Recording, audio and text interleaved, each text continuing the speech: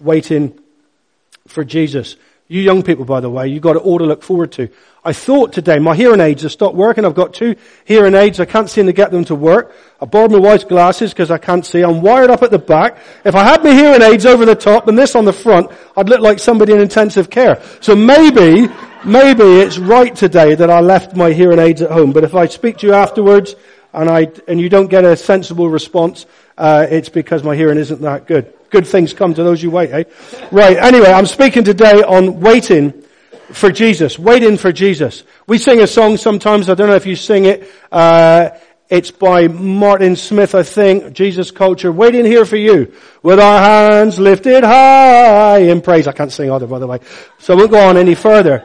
But it's a beautiful song that just is a picture of just waiting for Jesus. Sometimes there's nothing else you can do but just wait for Him. And I don't know what you're like at waiting in general now. Forget about waiting for Jesus just for the minute, but what do you like at waiting? I mean, what do you like when you're waiting for a bus? Do you just stand there calmly? Maybe have a little chat with the person next to you?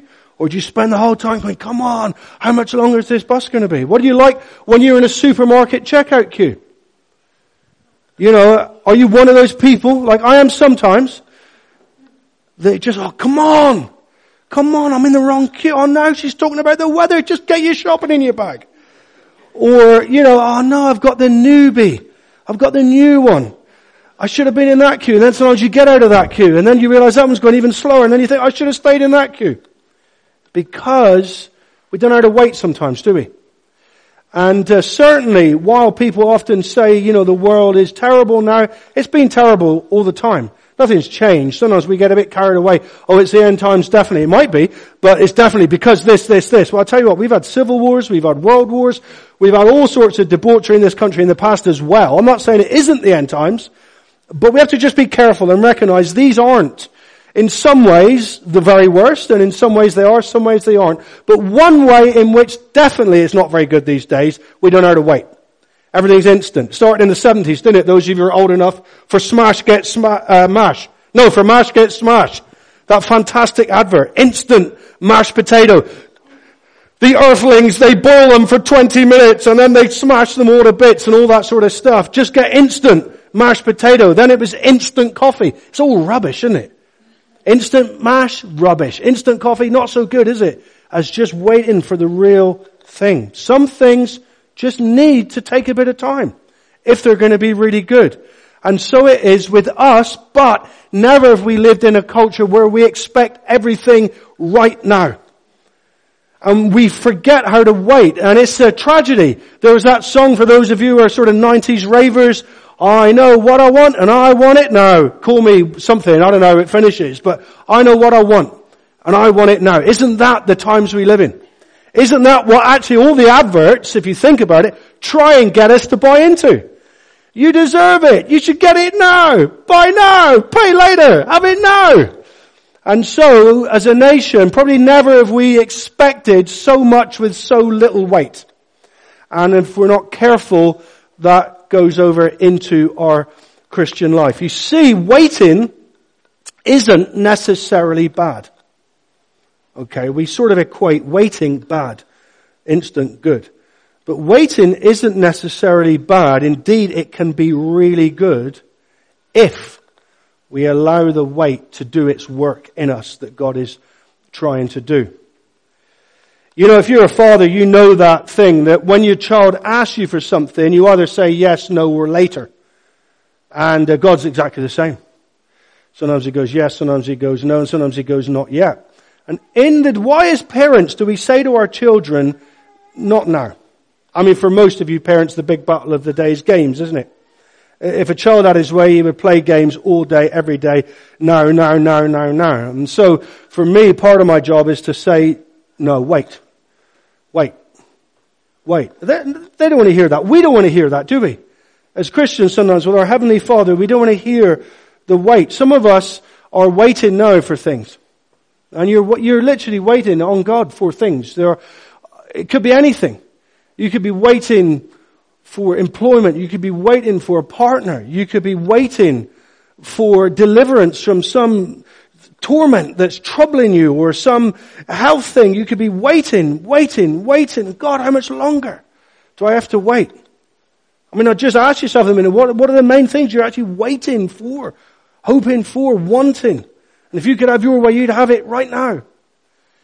It's funny, I became a father when I was 44. Pretty old to start.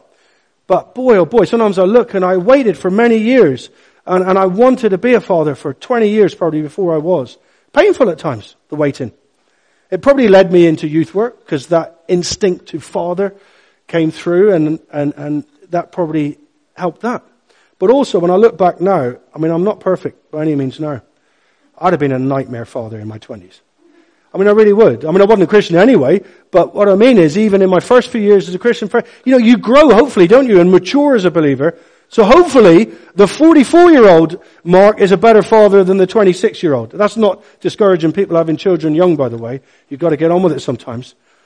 But sometimes when you look back, you can make a bit of sense out of the waiting. You see what God did while the wait was going on. But the most significant thing, because some things we never get this side of heaven, the most significant thing about waiting is it's not a passive waiting. We'll see this in this passage in a minute. It's active waiting. It's connecting. It's clinging on. It's hanging in there with God. It's not just, I'll wait and see if He does it. It's like, oh God, I'm waiting on you. I'm waiting on you. And it's a great thing to wait on God. I'll just finish on one more example of waiting, a trivial one. But husbands, am I the only one? I mean, maybe I'm being sexist here, okay? I often get accused of that. But the thing is, husbands, do you ever go out and you're in the car, the engine's running, and your wife's still indoors? Do any of you ever get that? Maybe you get it the other way around. Maybe the man is the ditherer in your relationship. But most blokes I speak to go, what are they doing now? You're in the car, you want to get to wherever you're going. And then you find out, oh, they just put that in the dishwasher and they just did this and they just did that. It's great, the heart. You've got to look at the heart. The heart's great, isn't it? I wanted the house to be tidy for when we came back. You can't knock it. But for me, I'm always really impatient at that moment. Come on. And then you eventually see them turn the key, get in the car. And sometimes your wife gets in the car and she looks so beautiful. Those extra 2 minutes were well worth it. Her hair is perfect. Everything's beautiful. You see? But this is the point. It's a little trivial example, but in that like irritation and frustration and come on, you're missing something beautiful that is taking place. And you're going to be all the better for the wait. Very sexist. Very sorry. There you go. I'm old. I'm still stuck in the 70s. I'll catch up one day. Anyway, let's look at a passage in Isaiah, because in our challenges, in our trials, in our waiting on God, there's only two ways we can go. We can turn into God in our wait, or we can turn away from Him. And if you look at Scripture, there's a whole list of examples of people who turned into God in their long wait. And there's a whole range of people who fled the other way in their wait. Jonah obviously being a fairly prime example of someone who went, no, I ain't hanging around for that. I'm going somewhere else. I'm making a move quickly. And other people just go, oh God, how long is it going to take, God? But I'm hanging on in there for you. Well, it's no different for us. Isaiah 30, verses 15 to 18. And just to put this in context, this is God speaking to the nation, Israel, and in the context of Him going, why didn't you wait for me? Why wouldn't you wait for me? But no, you thought you would go back to the ways of Egypt, put your trust back in Egypt, maybe do some trade deals with them, get all yourselves sorted out by relying on Egypt. Remember, Egypt's the very place they came from in slavery. And then because it's been a bit rough for a while, they panic and they go back to Egypt. Sometimes as believers, either we do that in some measure, or you see tragically it happen in big measure. Who is it that Paul said in the New Testament? So-and-so, because he loved this world, deserted me. What was his name? Was it Demas? Good test, you see. Anyway, The thing is, sometimes tragically, we see somebody, they've come out of Egypt, they've come out of bondage, God has set them free, and then a trial hits 1 year down the line, 5 years down the line, 8 years down the line, and they know they got to wait. And they know the wait is going to be tough, and so they go, I ain't waiting. I'm going my way. I'm going to go back to Egypt. I'll find myself a woman there. I'll find myself a job there. I'll find myself what I need there, because I know what I want, and I want it now.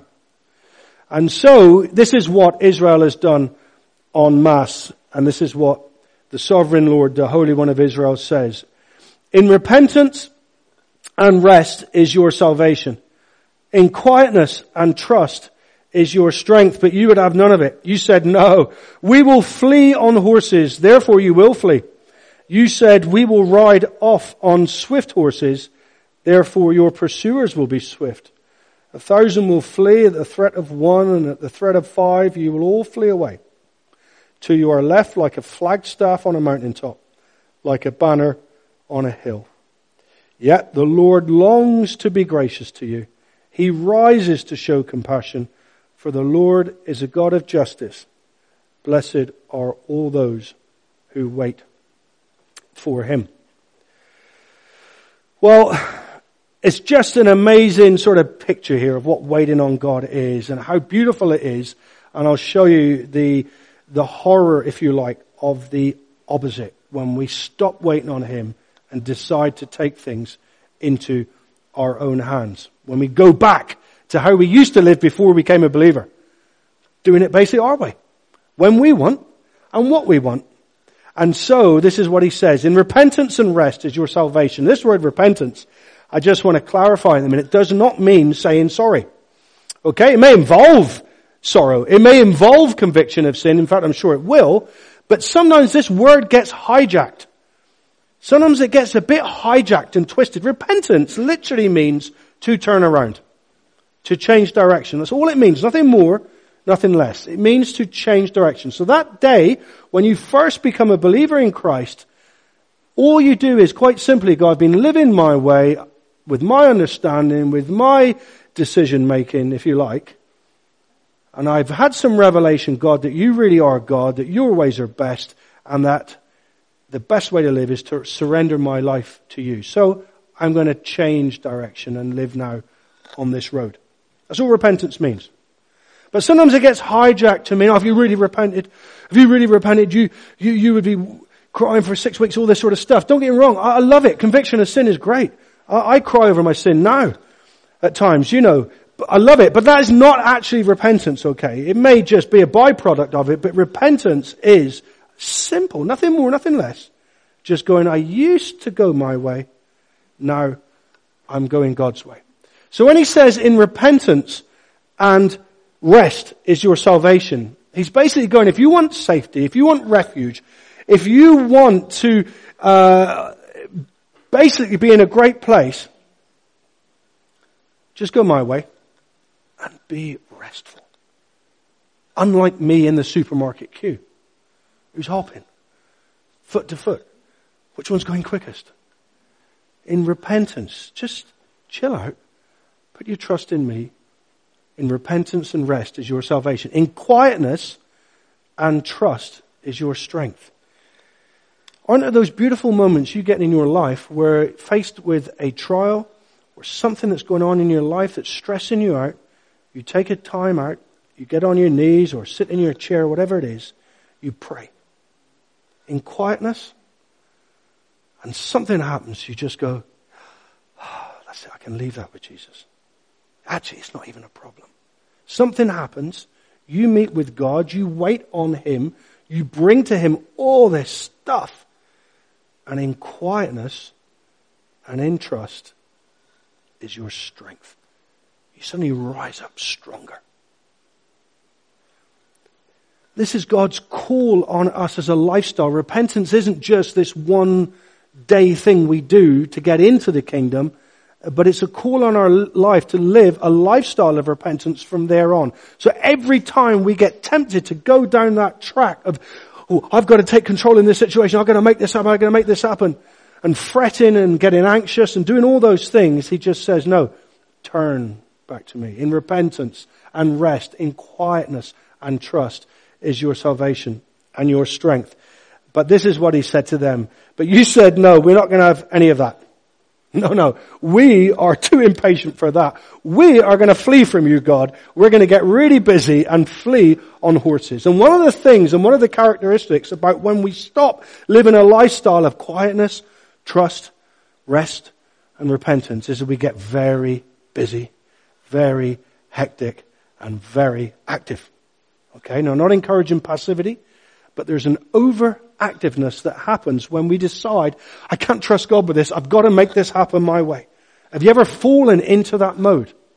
It's interesting for me, I'm self-employed, and so I've got a direct link between how much work I do and how much money I get. So every time I get a financial trial, for me the temptation is, just work more, just do an extra hour, just do an extra 2 hours tonight, then you'll be able to pay the bills, you see. This year we've had a huge financial trial on us to pay for my sick father in South Africa. And so what do I do with this trial? Do I go in quietness and trust?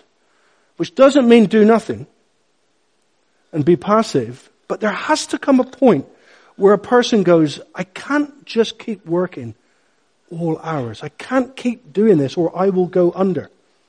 And that won't be any good for me, for my family, for anybody else. And so there comes a point where we have to go, God, I think I've done everything I can do. It is now with you. And this is the difference between this fleeing on horses. And God says, you'll flee on horses, you'll run away from me, you won't trust in me. He says, well, I'll send horses that are even quicker to cut you off. And God doesn't do this because he's in some war with you or me. He does it because he loves you and he hems you off. I hem my kids in. God hems us in. My kids, I say, do that. No, I'm not doing that. And they run to go that way. I say, whoa, I'm going to steer you in that way. Not just physically, I'm talking about in decision making sometimes. I am their father. I have some authority over them, hopefully. And I hem them in because I love them. And God's going, you're going to run away from me? I am going to send even faster horses to cut you off. It's because he loves us. And he loves his people, as you'll see in the last verse there. And he says then, 1,000 will flee at the threat of one.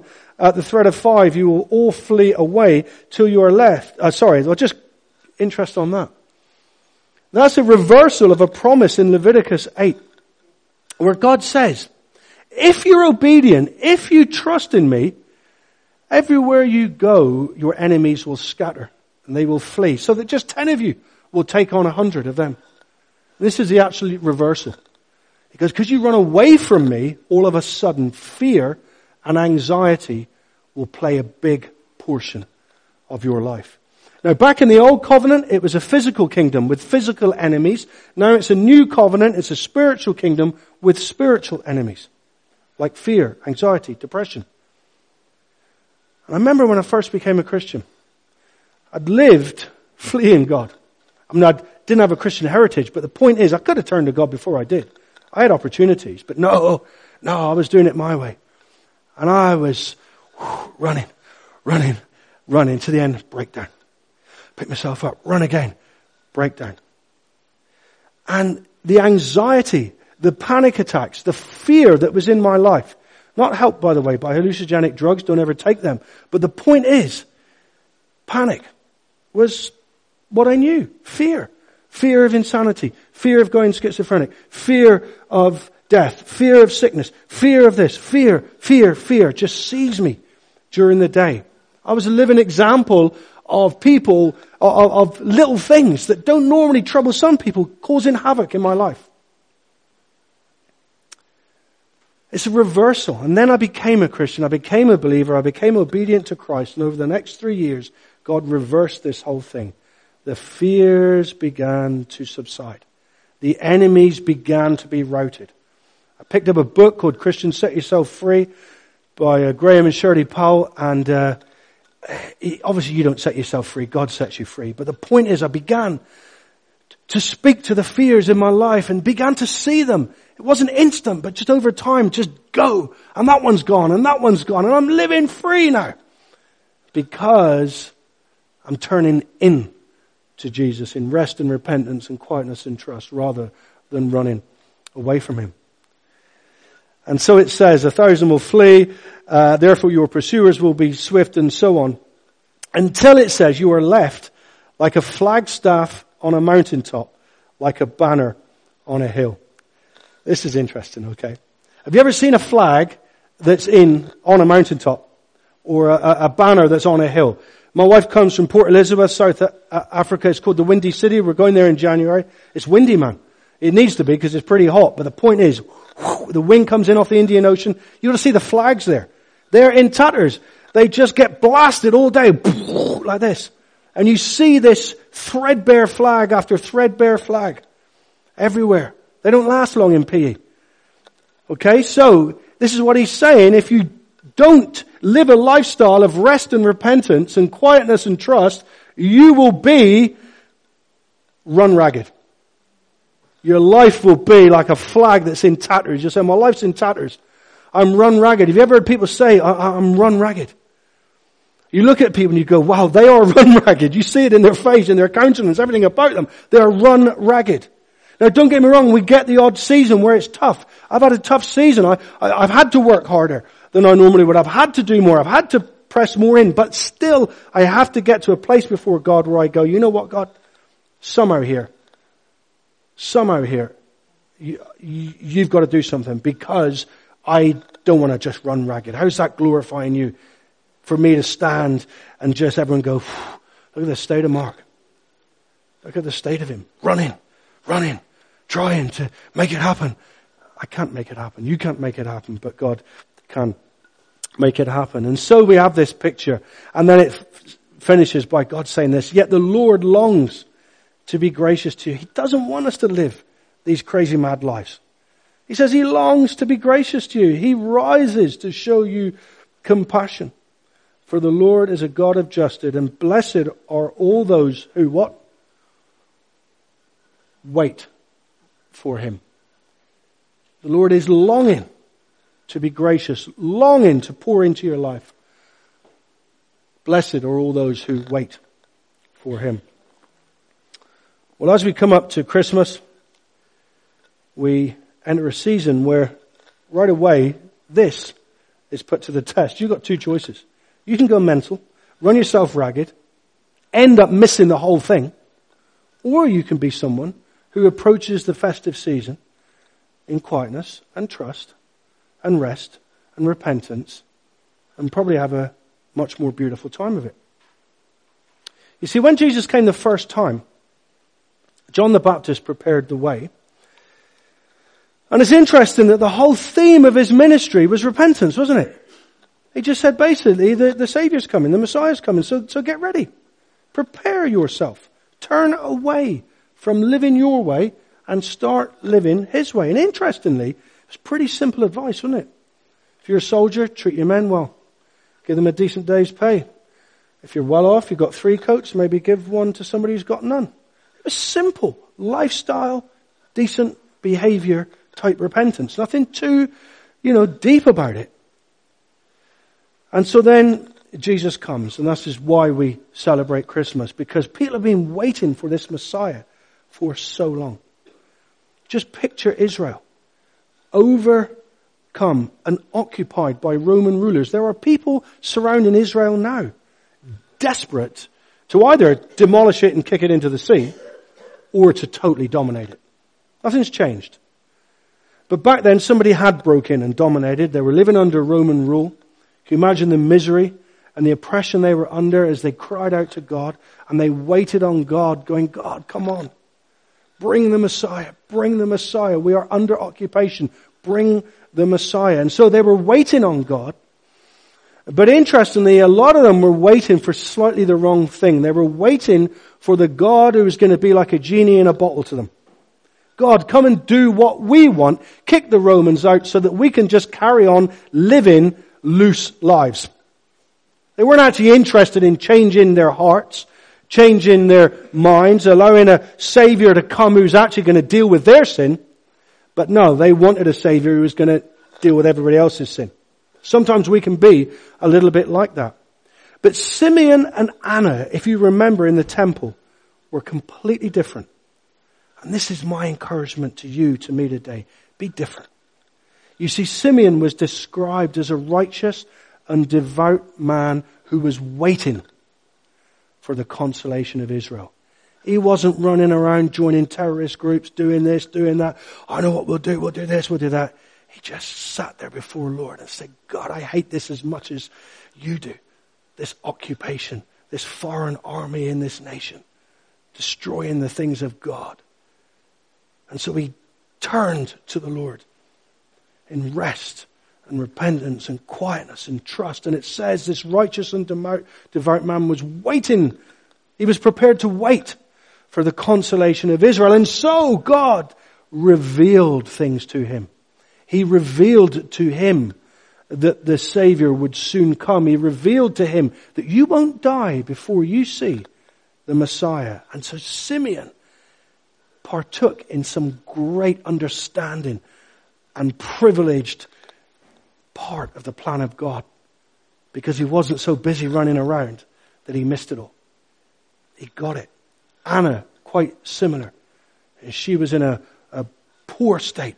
Her husband, she got married 7 years, and after that he died. She was a widow from there on. Not much money, no social security in Israel for a widow. And so she was poor, and so she poured herself into God. She went to the temple, it said, day and night, waiting on God. Both of them gave this most amazing prophetic ministry to Mary and Joseph. You see how they were part of it. They were in tune. They were in the heartbeat of God. They weren't missing it like everybody else, because they were people who in quietness and trust had incredible strength. There's a second coming. We got the first coming. We celebrated at Christmas. And the very end of Revelation, it talks about the next wait for the second coming.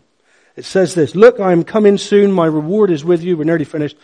I will give to each person according to what they have done. I am the Alpha and the Omega, the first, the last, the beginning and the end.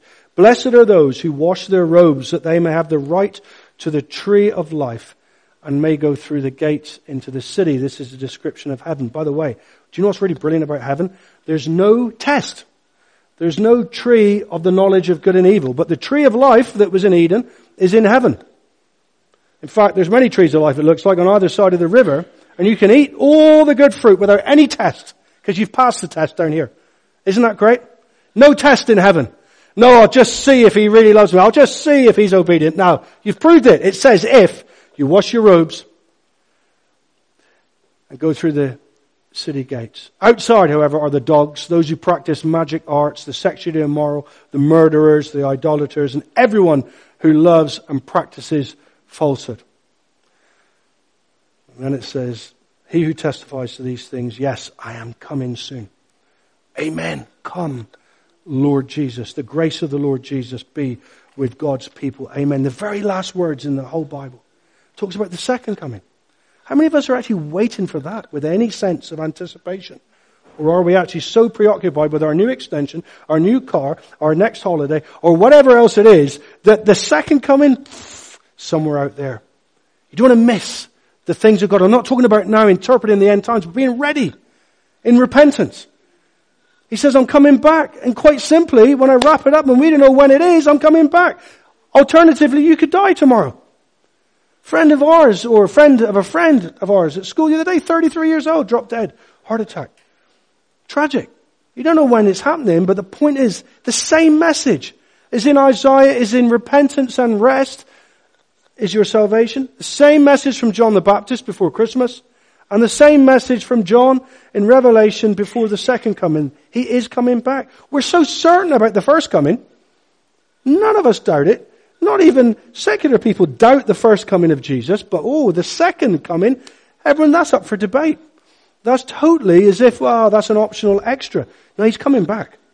And he's coming back soon. And if we've lived lifestyles, don't mean perfection, but lifestyles where our hearts are hearts of repentance and rest and quietness and trust, he comes back and we just go, yeah, take me, I'm ready. I'm ready. I don't love Egypt. I don't love Babylon. I love things of God, and I'm looking forward to that eternity. I just want to finish by praying, because some of you may be in a painful place. You may be in a place where the waiting is tough. Because it ain't nice. I'm not going to pretty it up. Waiting is not pleasant. All of us, if we could have immediate gratification, would have it. None of us are masochists. None of us seek, well, I hope not anyway, none of us seek pain. But there is pain in this world. There is pain of waiting.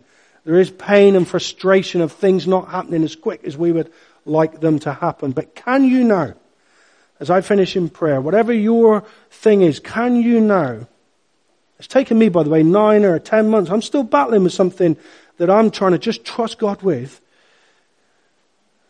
It isn't always instant, this decision, but are you committed to a process of quietness, trust, repentance, and rest? Remember Joni Erickson? Dived into a swimming pool, I don't know how old she was, paralyzed from the neck down, wasn't she? Now, do you think the next day she went, praise the Lord, I'm so grateful for this?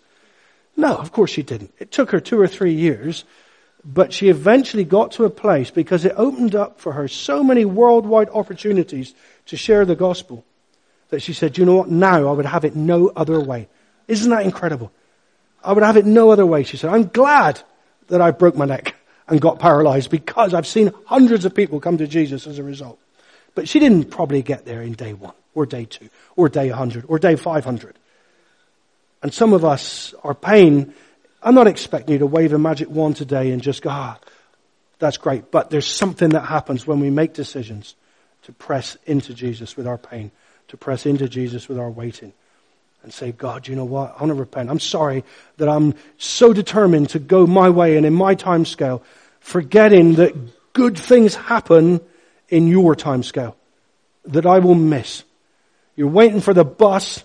You're there 7 minutes, you have a conversation with somebody after the 3rd minute that you'd have missed if you caught the bus after the 1st minute. I don't know. I'm using trivial examples. But God just knows why a decent cup of coffee isn't instant, why a decent mashed potato isn't instant, and why certain things in our lives aren't instant, because they become so much better.